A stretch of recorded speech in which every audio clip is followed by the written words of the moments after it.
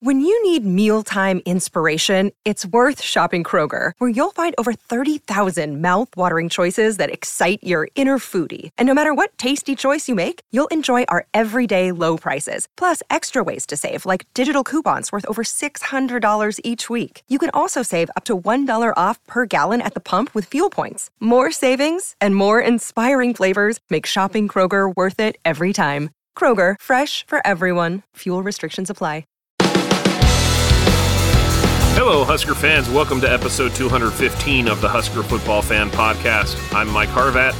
And I'm Justin Swanson. In today's episode, we are joined by attorney and sports law analyst Dan Lust to discuss how Nebraska saved Big Ten football in 2020 and other college football legal issues. We also break down some of the significant roster changes taking place this week.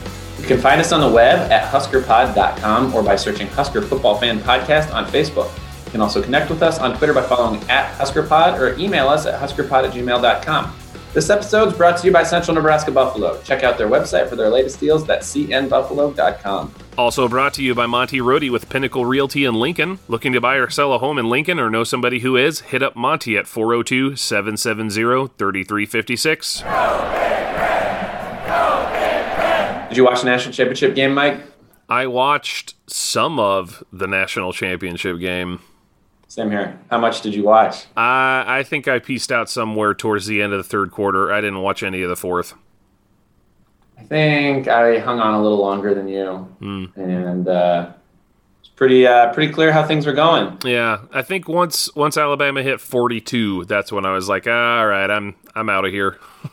I don't know about you, but I kind of felt like I was watching a familiar story take place as far as some of the games where we've said to ourselves, Nebraska, we can hang with these guys, but then slowly they pull away until all of a sudden you're like, oh, this isn't close. Yeah.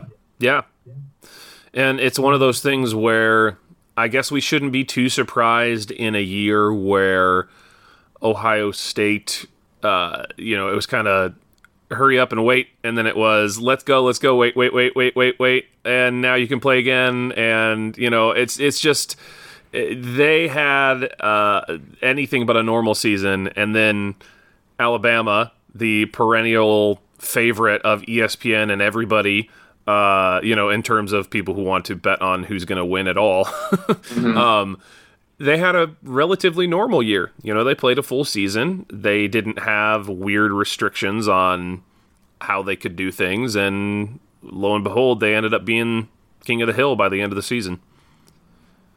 Yeah, you do wonder how much that the disparity in games played make a difference. It was kind of, I had not watched much of Alabama this year. Oh, I didn't watch any. Yeah, so for all the acclaim that the quarterback got, I can't help but think that like any Big Ten quarterback or even like a Big Ten halfway decent Big Ten backup in that role would have excelled. Don't you think? I mean, there was just nothing. I mean, I can't think of one player where I thought, wow, because he was an exceptional athlete or an exceptionally accurate guy, that play was successful. More, I'm like, wow, I can't believe the running back caught that. Wow, I can't believe the wide receiver caught that. I thought it was ridiculous that he was invited to the Heisman ceremony for being a functioning cog in a extremely efficient machine. Right. I think we're starting to see, I don't know how you feel about this, but I think at least an 8-team playoff is going to make things a little bit more interesting and get a little bit more investment from people going forward. I hate to say it, but everybody hated the BCS when we had the BCS, but I miss it, dude. Yeah, I've thought about that a lot this year, and there's been some really strong arguments for expanding. But frankly, I feel like with as bad as Notre Dame got beat, I don't know that adding another layer of playoff games makes it more – it doesn't give more people – in theory, it gives more people access to the national championship game. But whoever's the 8th seed in an 8-team expansion is just going to get walloped by Alabama this year. And then, if anything, like your number 2 seed. So like this year and last year, the number 2 seed had a really tough. The number 3 seed and number 2 seed. I mean, that's been a tough game. And then in the national championship game, whoever had the easier route, I think, has won. And that's not to say that's why they won, but that is what happened. Yeah, I just think that there's a greater likelihood though of you talk about the number 1 destroying the number 8, but I mean, how many times in a season is there some team that's not supposed to win just completely upsets the apple cart? Who's to say that couldn't happen in the playoffs? Yeah, it's true, but yeah, I think it's one thing for in a week-to-week, game-to-game season for someone to rise up and surprise someone when everybody's preparing on a short, an abbreviated time frame. It's another thing when you're going to the playoff and, Alabama knew they were going to play Notre Dame, and then they knew they were going to play either Ohio State or Clemson. And with the army of analysts they have, I'm sure they had a complete game plan. That's a good point. Yeah, that's a good point. Clemson, and then they just pitched the Clemson one and factored in all the new data from that game for Ohio State. And so anyway, a couple things I think we want to talk about here, and then we got to get to our interview with Dan Lust. Some really up and down emotions for Huskers fans this week based on that transfer portal.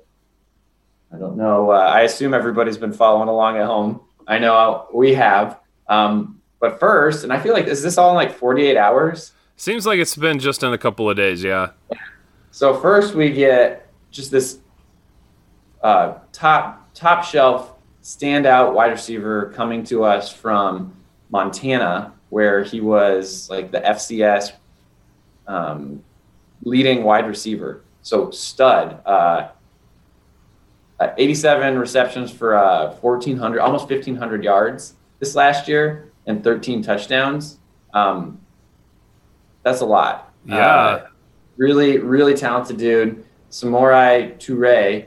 He'll be with us for 1 year, and that, that's the position that has been so weak for us this year. Maybe that's your long ball. I think the standout quote that I saw from him was he turns 50-50 balls into 70-30 balls. So, there's a lot of talk about you throw the ball up and you're, either defensive back or the wide receiver can get it, and the wide receiver needs to go make a play. This is a guy who takes that from, both guys have an equal likelihood to he's going to get it more likely than not. So very exciting. And then was it the same day we get the news that Wan'Dale's leaving? Yeah.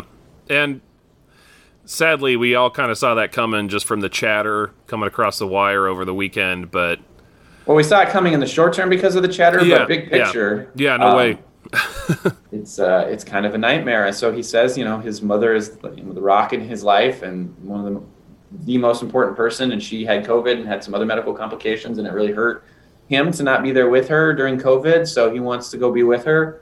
And he expresses love for Nebraska fans and admiration for the coaching staff. So, I mean, we can only take him at his word, right? Yeah, and that's the hard thing, is because the stated reason for his departure, nobody can argue with that. Like, right. I wish him well. If that is the case, I'm all for it. I support the decision. I get it. It just doesn't help that there's all of this talk behind the scenes and in the comment sections of various social media platforms that are suggesting otherwise. And that's what I don't want to be the podcast that goes down that road and starts speculating about that kind of stuff, but it's one of those things where I was feeling pretty down about Husker football this week from some of the things I was reading. Yeah. Well, I think the most compelling argument is that he came here to play wide receiver and make it to the NFL, and he said he'd do whatever we needed him to do. And because of our poor development at running back, he ended up playing running back a lot, and that's not how he's going to make it in the NFL. So right. He's supposed to be a running back change-up with the whole Dakar position, but there was so many games where he had to be the guy, and that cost him a lot of playing time last season because of injury.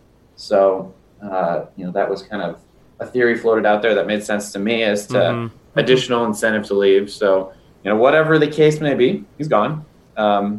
Maybe he goes to Kentucky where he had originally committed. I don't know. It'll be interesting to see what happens to all his branding stuff that the university made for him. You think of his logo, you think of like the song that they made, and actually do talk about that with our sports law analyst here in a second. So I don't want to don't want to take too much of that conversation, but so that's Monday, I think. Yeah. And then Tuesday, everybody gets hyped back up with the transfer in of Marquise Stepp, 6 foot, 235 pound running back from USC, who just looks like a bruiser and a stud, who was recruited there to run the ball. And then when they got a new coaching staff that was pass heavy, his role diminished, and he actually ended up redshirting 1 year because I think his playing time was changing so much. His usage was down. So we actually are going to have this dude for 3 years. We have, I don't know if we said it, Samori Toure for 1 year, but we get Stepp for 3 years. So that's, emotionally, we're back up again. And then, of course, there's a lot of speculation. Well, I bet this means that Dedrick Mills is gone. And, I don't know, within hours of Stepp's announcement, Mills announces that he's going to the NFL. Yep. And can you blame him? I mean, the guy's going out on the highest of notes. I mean, look at his performance in his last game. That was insane. Yeah, dominant performance there at the end. Huge regrets from fans that we didn't see a lot more of that throughout the last 2 seasons. And, maybe that's part of the reason why he's gone. But, he's a grown man, as we've kind of been talking about. I think it's a little easy to try and find the bitter reason a player's leaving when, he's been at 3 colleges and he's lived life, he's had some tough stuff. He's overcome some tough stuff. I mean, he's probably just ready to go live his life. Yeah. And so you had mentioned that in a previous episode too, is just like, it'll be curious to see who decides to return when they have the option to leave, because there's probably a lot of guys, especially after this last year, who are just like, yeah, I think I'm done. Yeah. Yeah, and he's a running back. Running backs have a short shelf life in the pros anyway. So while he might be able to boost his stock by playing another year at Nebraska, who knows, the risk of injury could take it all away. Right. So I emotionally, after all those ins and outs, what is that a net? Are we even? Like, do the two goods equal negate the bads? I don't know. What do you think? Yeah, that's very hard to say.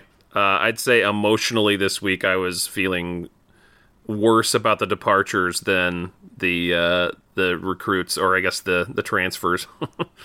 One thing we've said on this show in the past is if you're counting on a transfer, an exciting JUCO transfer to make an immediate impact, if you're counting on that, like, you're in trouble. These guys aren't JUCO transfers, and Toure in particular has a real great track record. Stepp, doesn't have quite that track record, but so I don't want to put too much confidence into their arrival, but it's a good sign. These are good things, but it does feel like when you're losing your leading wide receiver and your leading rusher, who may be Wan'Dale's probably like our number 2 rusher, right, outside of quarterbacks, and then Mills, feels like a net loss. Yeah.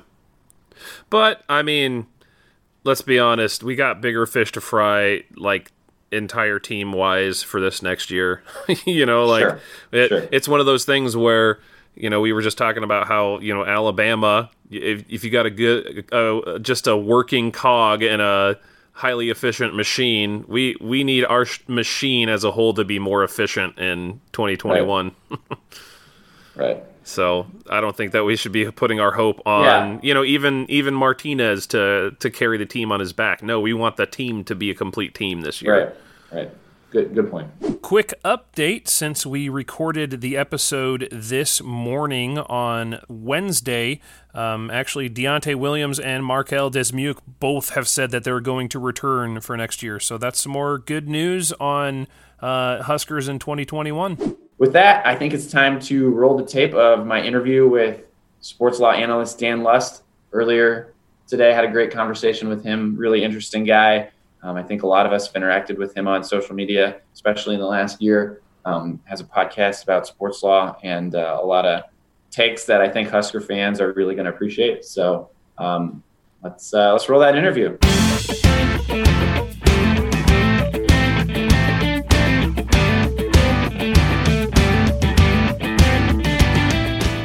We are really excited to have Dan Lust, an attorney and sports law analyst based in New York, on the show. Dan, welcome. Pleasure to be on with you. As I have learned very quickly, the Nebraska fans are rampant on social media. So I'm not sure if you know, but Justin, I'm an honorary Cornhusker according to Twitter. Do tell. How's that happen? I mean, like, I'm looking at the background of my computer now, and it's me, my wife, and my daughter in Cornhusker shirts. My daughter's got a black shirt on. Wow. Yeah, so I guess probably the reason I'm on this show with you right now, Mr. Like, I guess we'll say this, like, I kind of stumbled into it, but I heard Paul Feinbaum make a take about Nebraska being kind of like cowardly for, trying to reschedule an opponent against Wisconsin. And, me, from my New York vantage point, I'm like, they're trying to reschedule an opponent. How does that make them cowards? How are they an embarrassment? Just something wasn't adding up. So I don't know. I think it was a Friday afternoon that happened. And I just, I called it out. I go, this doesn't make sense. How is Nebraska trying to reschedule an opponent some kind of an embarrassment? And something along the lines of people, especially the mainstream media, should be thanking Nebraska for saving Big Ten college football. And obviously, I think the Pac-12 followed the Big Ten. So they shouldn't be a punching bag right now. We should really be thanking Nebraska. So unbeknownst to me, Justin, I guess that is not something that people outside of Nebraska normally say. So I found myself, at the receiving end of a lot of compliments from Husker Nation. Yeah, it's been a long year for everybody. But yeah, the hot takes coming from outside of Husker Nation have been merciless and it's really been surprising. So yeah, that is what I wanted to chat with you about. I've enjoyed following you on Twitter this long year as you've gone to bat a few times for the Huskers. So I guess here's the question for you is, based on what I've seen on your Twitter feed and what we've chatted about through DMs, I know you hold the position that Nebraska saved Big Ten football, and in particular, I think when the players sued the conference. And curious why you think that, how that all worked out in your opinion. So again, you put me under a lie detector. That's just my honest to God belief as an attorney. So I guess a couple. Number one, there was a decision made up front. So just everyone that's listening to this understands the landscape of college football, but there's five major conferences. And the first to make a decision on whether they were playing or not playing was the Big Ten. So, you could just read the room. I mean, as an attorney and I do wear a lot of different legal hats, but one of them that I do is the world of insurance defense. And it's basically defending personal injury suits. It's one of the hats that I wear. And there's a liability analysis that every major company in the country was running that, the risk of opening, right? The profits that we stand to make, be it college football or Walmart or any big business, versus the risk of liability of people suing us and, God forbid, employees or customers getting hurt from COVID-19. This is like way back in March and April and May. Now, that analysis, it's like, I'm like a poker player. It's easy to explain things in poker, but like, it's like if you see two hearts on the flop and you have two hearts in your hand, like, could it be a wise investment to go all in? Sure. But like, we just don't have enough information. So back, this is back in the spring, the Big Ten looked at this kind of incomplete set of information, whether or not the virus was really deadly or whatever, kind of area we're now. And they said that it's unsafe to play football. And then, behind the scenes, I'm sure they said, financially, we might be in trouble if we play. So they closed up shop. And then as kind of everything else played out, Big 12, SEC, and then, the ACC basically said, we're going to play. Pac-12 obviously followed the Big Ten. So, what we had was basically 60% of the major conferences playing football without the Big Ten. So at that point, right, Justin, I am getting to your question about how Nebraska's involved here, I promise. But it's important to kind of lay at the backdrop. It is important in the grand scheme. But at that sense, the Big Ten had a decision point. Are we going to reverse course and reconsider playing college football, or are we done? And there were protests by Big Ten parents. And the Big Ten basically said, they sent out a letter signed by Kevin Warren that said, we are not reconsidering this. This is a final decision. And that seemingly put the end of that conversation. They said they're going to consider playing, like spring football. I don't even know what spring football would look like, but they wrote a letter after the cancellation that said the cancellation is final. We've heard your complaints, but it's final. So this is when, we had conversations, with Scott Frost basically saying, we're going to be playing the season. Whether or not we do it in the Big Ten is a different story. And then, probably within a week of that is when the Nebraska players, 7 players, filed their lawsuit against the Big Ten Conference. And they were seeking, it's a fancy way, it's called discovery, but they were seeking answers as to how the Big Ten arrived at their decision to cancel. What was the actual vote? Did they follow their bylaws properly? Normal questions you would ask in a litigation, but they were required, because it's a lawsuit, they were requiring Kevin Warren to answer these questions under oath and the various administrators with the conferences. So, we can get into the minutia, right? Because I know, Justin, you have a legal background as well, but they were basically putting a gun to Kevin Warren's head, and they said they were essentially alleging you didn't follow Big Ten bylaws to cancel the season.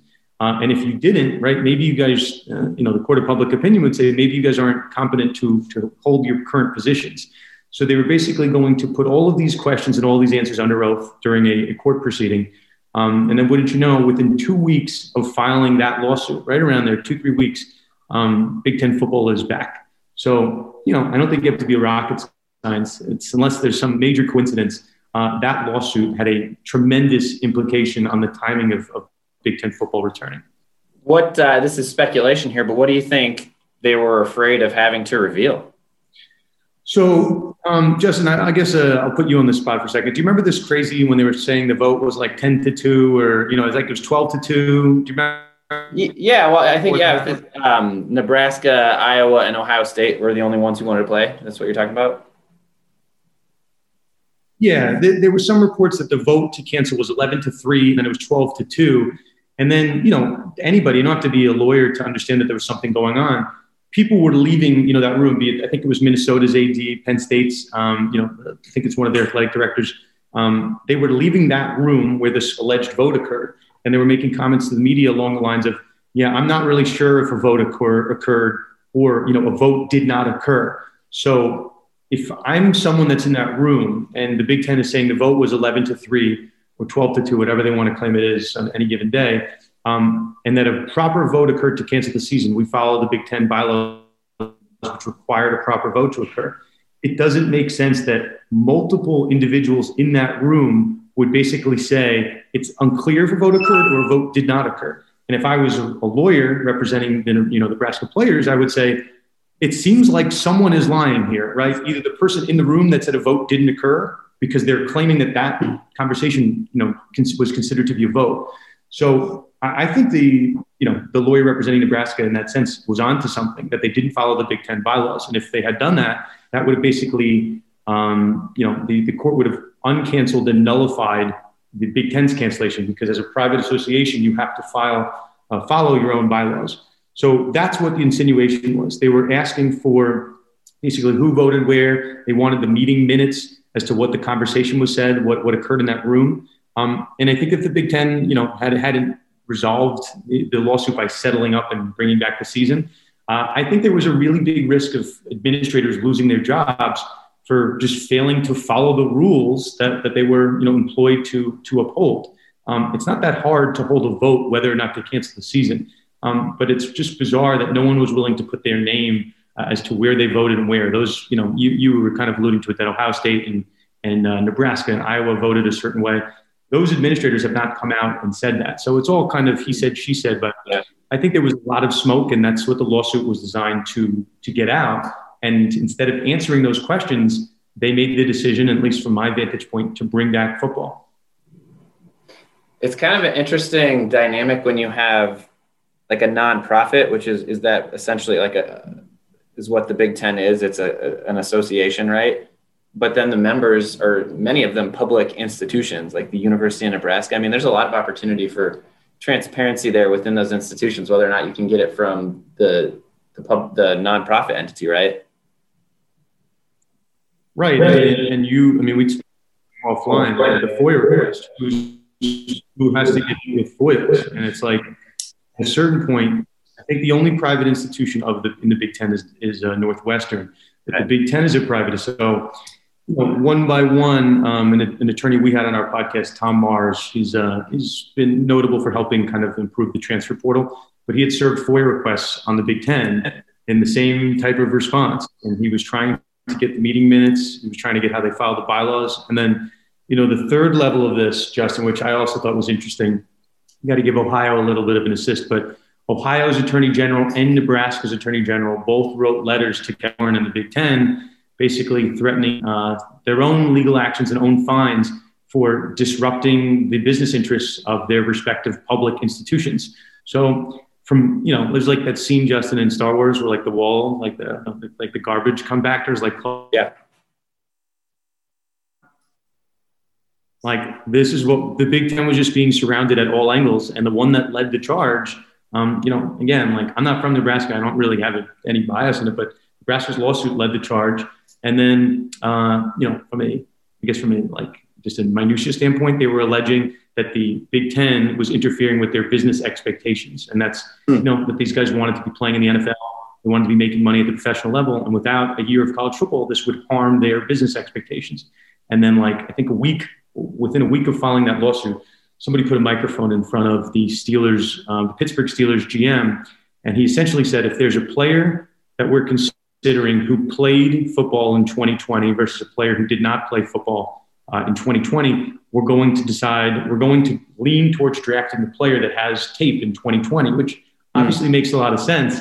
Yeah. But that would be evidence to use in the case that it was harming their business expectations. So, yeah, I mean, I think the complaint was very well done. I would have loved to have seen the lawsuit play out and get to see Kevin Warren on the witness stand, but we can only dream. Do you think, again, this another speculative question, but do you have a sense that maybe Kevin Warren was driving this, or that he was being, we talked to an Ohio State beat reporter last week who thought that maybe Kevin was the fall guy at some level. I mean, as you're analyzing what you're seeing, do you have an opinion one way or the other? Yeah, I haven't. The first stuff we're talking about was more just like legal. I mean, I've looked at, hundreds of cases in my we'll say brief, but, I've been an attorney now. I graduated law school in 2013, so 7 years of practice now. I spend a lot of time on these sports law issues. My firm handles a lot of sports cases. So, I just reading the writing on the wall, the timing is a little conspicuous that they brought Big Ten football back right after the Nebraska lawsuit. And Justin, I guess just before I forget this point, like the letter to bring back Big Ten football, right? It noted improvements in medical testing and whatever else under the sun. I mean, what month is it now? We're in January, right? We're like, I want to say 9-10 months into this. The testing has never really, maybe it's improved to some extent. It didn't improve in that 3-week period, right? It improved over a certain amount of time. So, I mean, when you were listening to comments from Northwestern and any other ADs that were speaking, they said this was all about medicals. It wasn't about money. It wasn't about television. It wasn't about the lawyers. It was about improved safety. I just don't buy it. Even in the Big Ten, teams were canceling left and right. I don't know what improved safety there were, but if that was really the reason, congrats. Like, there wasn't really improved safety. It just was the same issues across every single conference. Now, I guess on a kind of Kevin Warren level, Kevin Warren was leading the charge. He was the captain of the ship. He was the one that wrote the letter canceling the season. He was the one that said, we're not reconsidering it. He's the one that brought back, he wrote the letter that he brought back the Big Ten football. He was talking to Trump, any number of things. Kevin Warren was the figurehead. Then there came a 9-week period where Kevin Warren basically went underwater. Like, he went in hiding and like hibernation. I don't know where the guy went, but for all intents and purposes, Barry Alvarez was like the de facto commissioner. He was taking the calls about, whether they were going to eliminate the 6-game rule. And we didn't really see anything from Kevin Warren, I think, until the eve, really like the Friday before the Big Ten conference game, when all of a sudden he emerged to do like another media tour about how great he is and, all this fun stuff. So I think they were trying to protect him for about a 9-week period during the season. He didn't sign, that there was a big controversy whether or not Ohio State, was going to get into the Big Ten conference game, whether they could get in on 5 games. He didn't sign that letter. He wasn't doing the media tour about, Wisconsin potentially being canceled. So, yeah, I mean, I think Kevin Warren was to blame, but then all of a sudden he wants to come back and do the victory lap, when they made it to the Big Ten Conference game. So it's just a bizarre look. It's been very confusing to see him just in the last week, all of a sudden doing the Peace and Love tour. He, spoke with beat reporters here for an extended period of time, told Nebraska reporters that he's anxious to get out here once the pandemic's over and spend time here. And it's just, now we're talking PR, but it's confusing and inconsistent. I missed an opportunity in the Big Ten title game with live fans to hear the level of boos that Kevin Warren would have received. I was really looking forward to that. Yeah. There's lots of other interesting legal issues going on in college football right now. One that Nebraska is dealing with in the moment is our top, arguably our best player, just yesterday said he was going to be transferring and through the transfer portal. And the university had gone all in on name, image, and likeness stuff for him with designing a logo and creating a song with him. There was a lot of social media buzz around that, and now he's leaving. We didn't really talk about this beforehand, so sorry if I'm putting you on the spot, but what do you think happens with all that IP, that intellectual property that the university created on his behalf? So yeah, it's interesting timing, and obviously, we're recording this on Tuesday, the day after the national championship game. Yesterday, there was an announcement from the NCAA that they were basically tabling the decision whether to formalize name, image, and likeness protocol across, all schools, which it's the version of a Friday news dump. They just I guess, they could hide it and people would be talking about Alabama and Ohio State the next couple of days. It's tricky. It's almost like if you're operating in an area that the law is not really clear in any particular area, for all intents and purposes, there's a number of areas of law where very clear, who's right and who's wrong. They have 100 years of law. With a school negotiating, helping a player in terms of their name, image, and likeness and promoting that, right now it's like the wild, wild west. There is no, clear code of conduct for NCAA schools to abide by. So could there be, some dispute, some type of lawyer letter sent between Nebraska and their top players? Sure. But it's almost the assumption of the risk because you don't, you're not guaranteed any profit from your name, image, and likeness until it's formalized, but schools are smart to get out ahead of it, which Nebraska, I'm sure that was their plan. So we'll see. We'll see if he tries to capitalize on it elsewhere. But again, it's not like you have a contract in place, as you would in any type of business agreement. It just seems like I would think in this case it's a type of a handshake deal for a player or a student that was underneath your umbrella. So yeah, we'll see what comes of it. It's the NCAA is not helping anybody by pushing back this deadline. If you're going to pay players, you just got to get ahead of it. Right now, Justin, we didn't talk about this, but Florida is the only state in the country that's going to have basically legislation that's going to be inactive as of July of 2021. So 6 months. So Florida is going to be able to pay their players. And the only way that they don't get a recruiting edge is if the NCAA gets off their you-know-what and gets a uniform policy in place, or the federal government steps in with legislation. But the NCAA is basically telling us with this, this notice that they're tabling it. Justin, I can ask you this, what has the NCAA been doing for the last 6 months? It's been a pandemic, right? Why is this so hard to come up with? It's a great question. It's just so striking how much money and, these amateur athletes are tied together right now. And, we haven't really talked much about your podcast, but I listened recently to your interview with Tom Mars, who represented Justin Fields when he went through the transfer portal. And one of the first things that Fields and his dad had to do was get an attorney in order to make the transfer and be able to play right away. So the fact that student athletes who are at amateur status, when they go to make a move, they feel like they have to lawyer up, which ain't free, sure tells you an awful lot about whether or not these people are truly amateurs. Yeah. These guys, you can talk about 20 years of history across college sports, but Justin Fields right now command a ton of money. Imagine there's players that are not Justin Fields in any number of schools that can command a lot of money that maybe not necessarily will be drafted. I saw a stat, obviously, when researching the Nebraska lawsuit.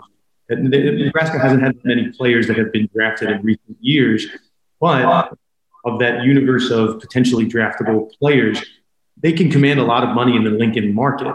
And it's, not that it's Nebraska's fault, but like there should be a mechanism for players to, to make money off their name, image, and likeness while they're at the university, while they're, if it's Martinez or if it's any number of players down the line, like there's a window for them to earn a lot of money. And for years, the NCAA has kind of been pushing back and saying that these are amateur athletes, their scholarship is worth a ton of money, but I don't think anyone's buying that anymore at the state or federal level. It's just a matter of whether the government wants to prioritize, paying college athletes. Again, like obviously our country's dealing with a lot in the last month, but it's definitely an issue that should be high up somewhere on the totem pole. And also you look at how much money the schools are making while these, quote unquote amateur athletes are playing, and they're certainly compensated with a scholarship, many of them. But here in Nebraska, Scott Frost really values the walk-on program. Half the guys on the team aren't getting scholarships. There are 150 people there. So there's a lot of people doing a lot of things that cost a lot of money and are making a lot of money for the schools. And so, I'm not really advocating one way or the other, but I think we need to have a more honest and open conversation about these things. See, I'll advocate. I think in the country, like there's antitrust laws which prevent monopolies, and you want to make sure there's free competition. But for like a school like Nebraska, right?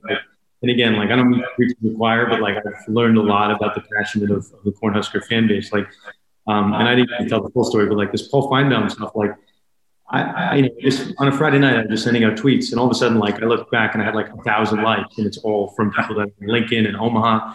And then, this picture lovely picture in my background, like someone in your fan club decided to send me and my family just like Nebraska swag, which I wear very proudly. And it's like, I mean it, like there is just such passion in that fan base.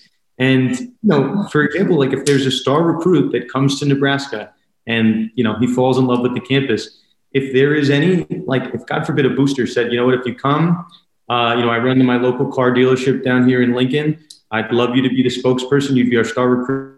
Maybe, Coach Frost can't play you the first year as his quarterback, but I think I can offer you a little bit of compensation. Like, I don't really know what the harm in that is, right? Like, he can make a little money. The Nebraska campus, at large, and the community gets to see a player that maybe is not getting playing time on the field.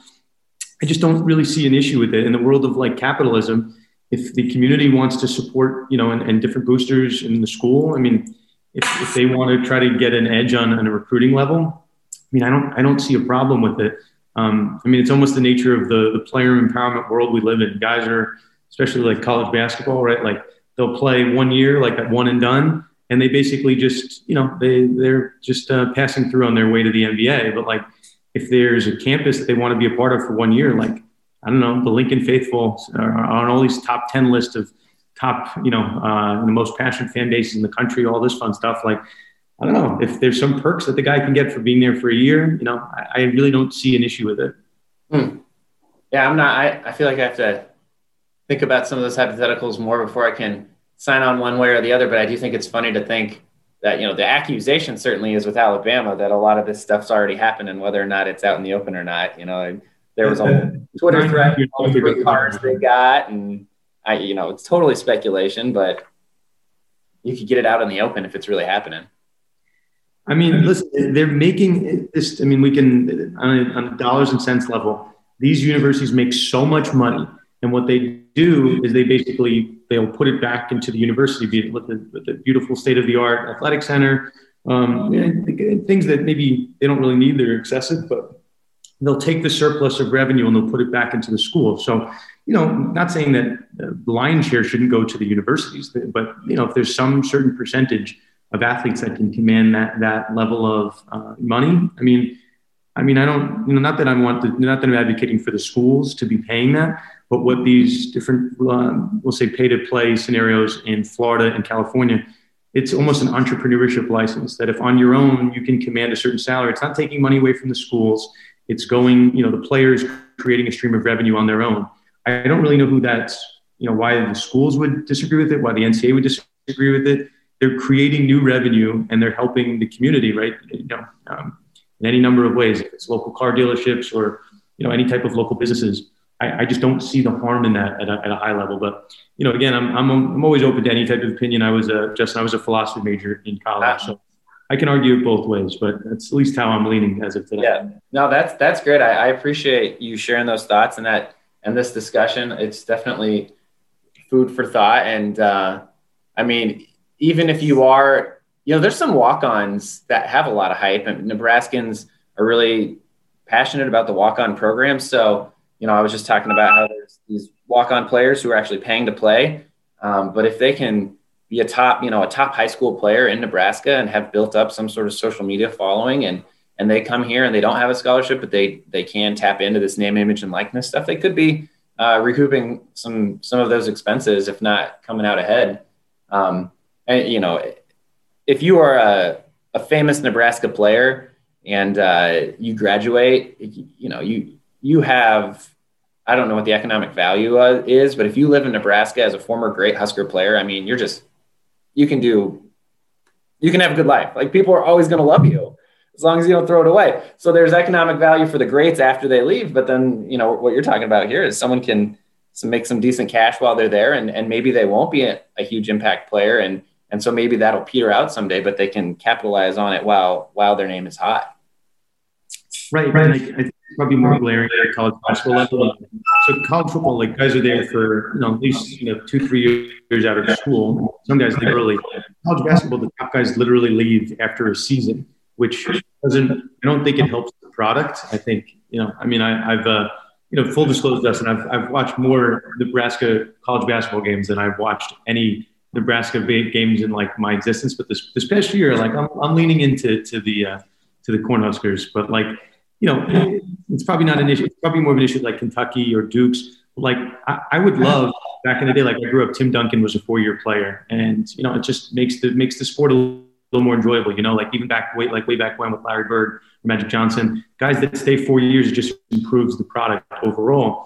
If in college basketball you said, hey, if you're a star freshman like Zion Williamson, back with Duke, hey, we'll pay you some amount of money, whatever it is, however much he can. Let's say Zion can somehow command a salary of, like, I don't know, $250,000 with his different endorsements or whatever else he's doing, not taking it from the school, but he's making it on the side. Maybe Zion says, you know what? I love being the big man on campus. I think I could do this for another year. And, maybe that's something that leads players of that caliber to stay as sophomores, juniors, maybe seniors, because they love the environment. Like, Tim Tebow was a god in Florida. God knows how much money he could have commanded in Gainesville.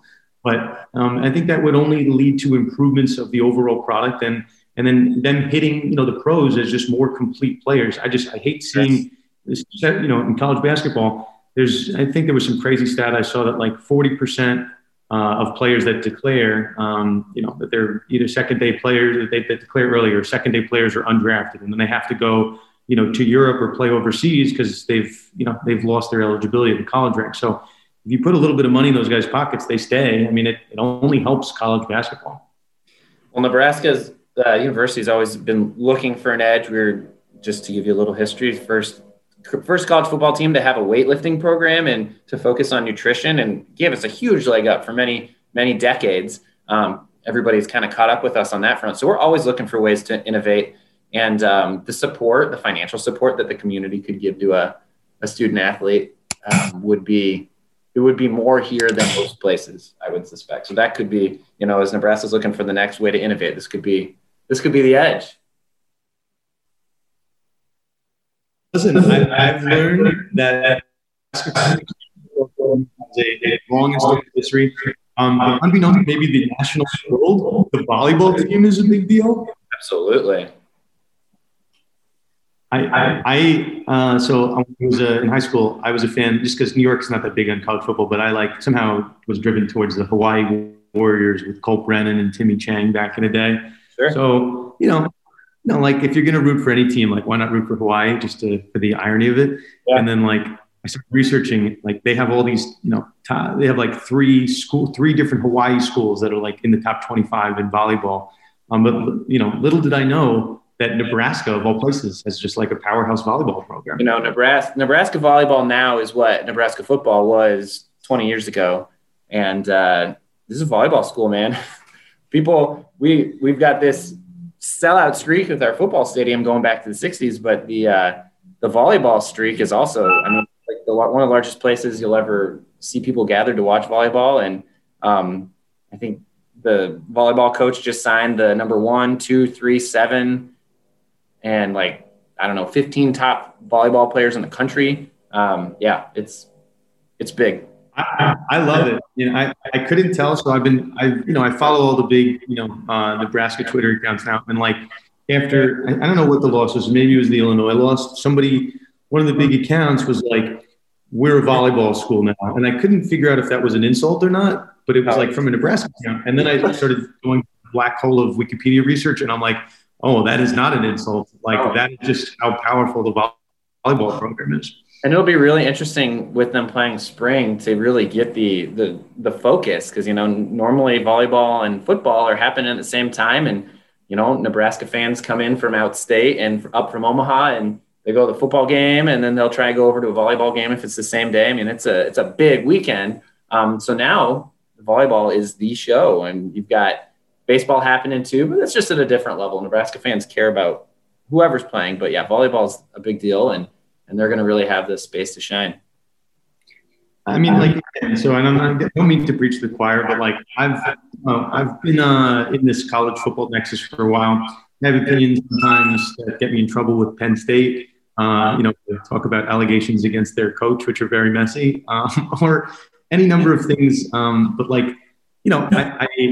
I think that, and again, I was pretty vocal on this, and I didn't just say it because I felt it to be true, but I'm not a big conspiracy theorist or anything like that, but you and I were joking with the holding calls against the Nebraska football team. At a certain point, these things are not a coincidence. And I know you and I came on, I wanted to kind of give the full picture. I mean, just so Nebraska fans don't know they're not crazy. If there are 14, we'll say 14 schools, we'll keep the analogy somewhat close. And one of the 14 schools, let's pretend it's not the Big Ten. One of the 14 schools sues the conference for whatever reason, right? They want to claim that they're stealing money or any number of things down the line. And they settle that lawsuit, right? There are always going to be hard feelings between the person that you sued and yourself, unless there's some really, hug and kiss and make up and, everything's hunky-dory. But it would be very weird, put it this way, it would be very weird for the Big Ten Conference to not hold a grudge against Nebraska for suing them.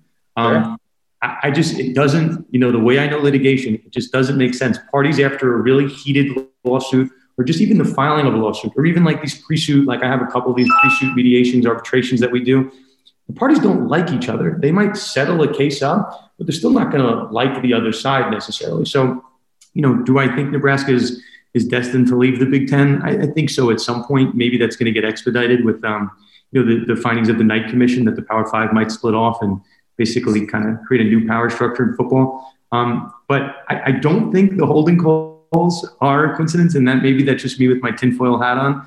I just, again, I know I'm going to mess up the name, but one of your Husker faithful ran the numbers, and it's almost statistically impossible that schools go to play Nebraska and then just miraculously stop holding. The most disciplined and the most undisciplined teams are just they're just disciplined when they play Nebraska and there's no holding. It's just awesome. Bizarre. And then, Justin, then I had fun with this one. It's across the country, it's Illinois is thanks for saving Big Ten football. And everyone's having their fun. Right? Minnesota's thanks Nebraska for saving Big Ten football. And it's my dream, taking crazy pills here. Nebraska did save Big Ten football. Right. I just, there's some disconnect. I know people are making a joke of it, but as a lawyer on the outside, I'm to me, the optics are that they saved the season. I mean, unless the timing is just purely coincidental and the holding calls after the fact, purely coincidental, but you start to line these coincidences up and, it seems very much more causation than correlation. Well, Dan, I really appreciate you coming on the show and sharing that opinion. We certainly agree. And it's nice to hear someone from outside our bubble say as much. I want to give you a chance to talk about your podcast, because that's a big reason why you have the platform you have is, you're a lawyer, yes, but you also have a sports law podcast. So can you tell us our listeners a little bit about your podcast and how they can interact with you? Sure. So, I think as Justin, you know at this point, I go on a lot of different the local ESPN affiliates. Sometimes I do national Fox Sports and whatnot. So at a certain point, I would get called for the big stories like this for Big Ten, and any the James Franklin allegations at Penn State, so on and so forth, some basketball, baseball. And then at some point I said, you know what?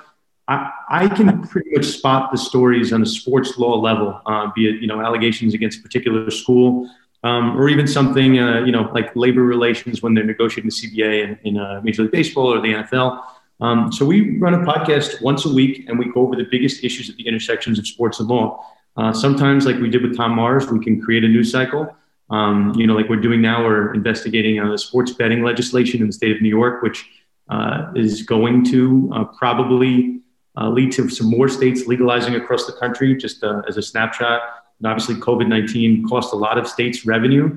And, in order to make that up, they have to create new channels, whether that's legalizing cannabis, in some limited capacity, or legalizing sports betting. That's the conversation at a legal level that lawmakers are starting to have. So, we have a lot of fun with it. I mean, obviously, I'm a sports fan first, a lawyer second. So we try to make the conversation, just a higher, almost like a behind the scenes conversation, but the underpinnings of sports. So, and as Justin knows, I'm on social media and Twitter and Instagram at Sports Law Lust. If you have any sports law questions, you're trying to figure out, if your team's going to get, fined or your star player in any given context needs some potential legal representation, I'm happy to answer any and all questions. DMs are always open. So that's the podcast is the Conduct Detrimental Podcast. You're on social media at Sports Law Lust. Dan Lust, thank you for taking the time to chat with us today. My absolute pleasure. And Justin, I'm happy to come on anytime and talk Cornhuskers. All right. Hey, go Big Red, Dan. Go Big Red, GBR. Thanks again to Dan Lust for coming on the show. Really appreciate his time and expertise. Hope you all enjoyed that. Also, thanks to our sponsors, Central Nebraska Buffalo and Monty Rohde. It's been a rocky season, but they've stuck with us. And here we are in the off season. Here we are. We don't even have a Shrine Bowl or whatever East-West game to look forward to. We don't? I don't think so. I think most of those little, I think a lot of that stuff is just like in name only, where they named people to teams, but they're not actually going to play the game. Oh, I see. Yeah. But I guess we have the NFL, but that's what that is. We don't talk about the NFL too much here on the podcast. Yeah. That's not our lane. Yeah, we will see some Huskers in the NFL in the coming weeks, but yeah. Well, Mike, happy off season to you. Indeed. It's pretty insane, though, when you think about, like, we're not too far away from maybe talking about spring football and what that's going to look like. Yeah. So yeah, we'll see. We'll as we learn about it, we will talk about it on the pod. Yep. We'll see how that goes with whatever safety measures that are put in place, whether they're going to have teams in the stadium, what vaccinations for players might look like. I don't even know anything about that stuff. So Yeah. Be interesting. It'll be an interesting couple of months here. It will be. Which means you should stay subscribed to this podcast, because we will continue to update you kind of on a as-needed basis. We'll still be publishing episodes, but whether that's weekly or not, I mean, it just kind of depends on whether there's something to talk about. We'll do it. If there is, we'll do it. Yep. All right. Go Big Red, Mike. Go Big Red. The Husker Football Fan Podcast is an unofficial, non-commercial podcast and is intended for educational and entertainment purposes only. The views expressed on this podcast belong solely to the individuals expressing them. The Husker Football Fan Podcast is not endorsed by or affiliated with the Nebraska Cornhuskers or the University of Nebraska.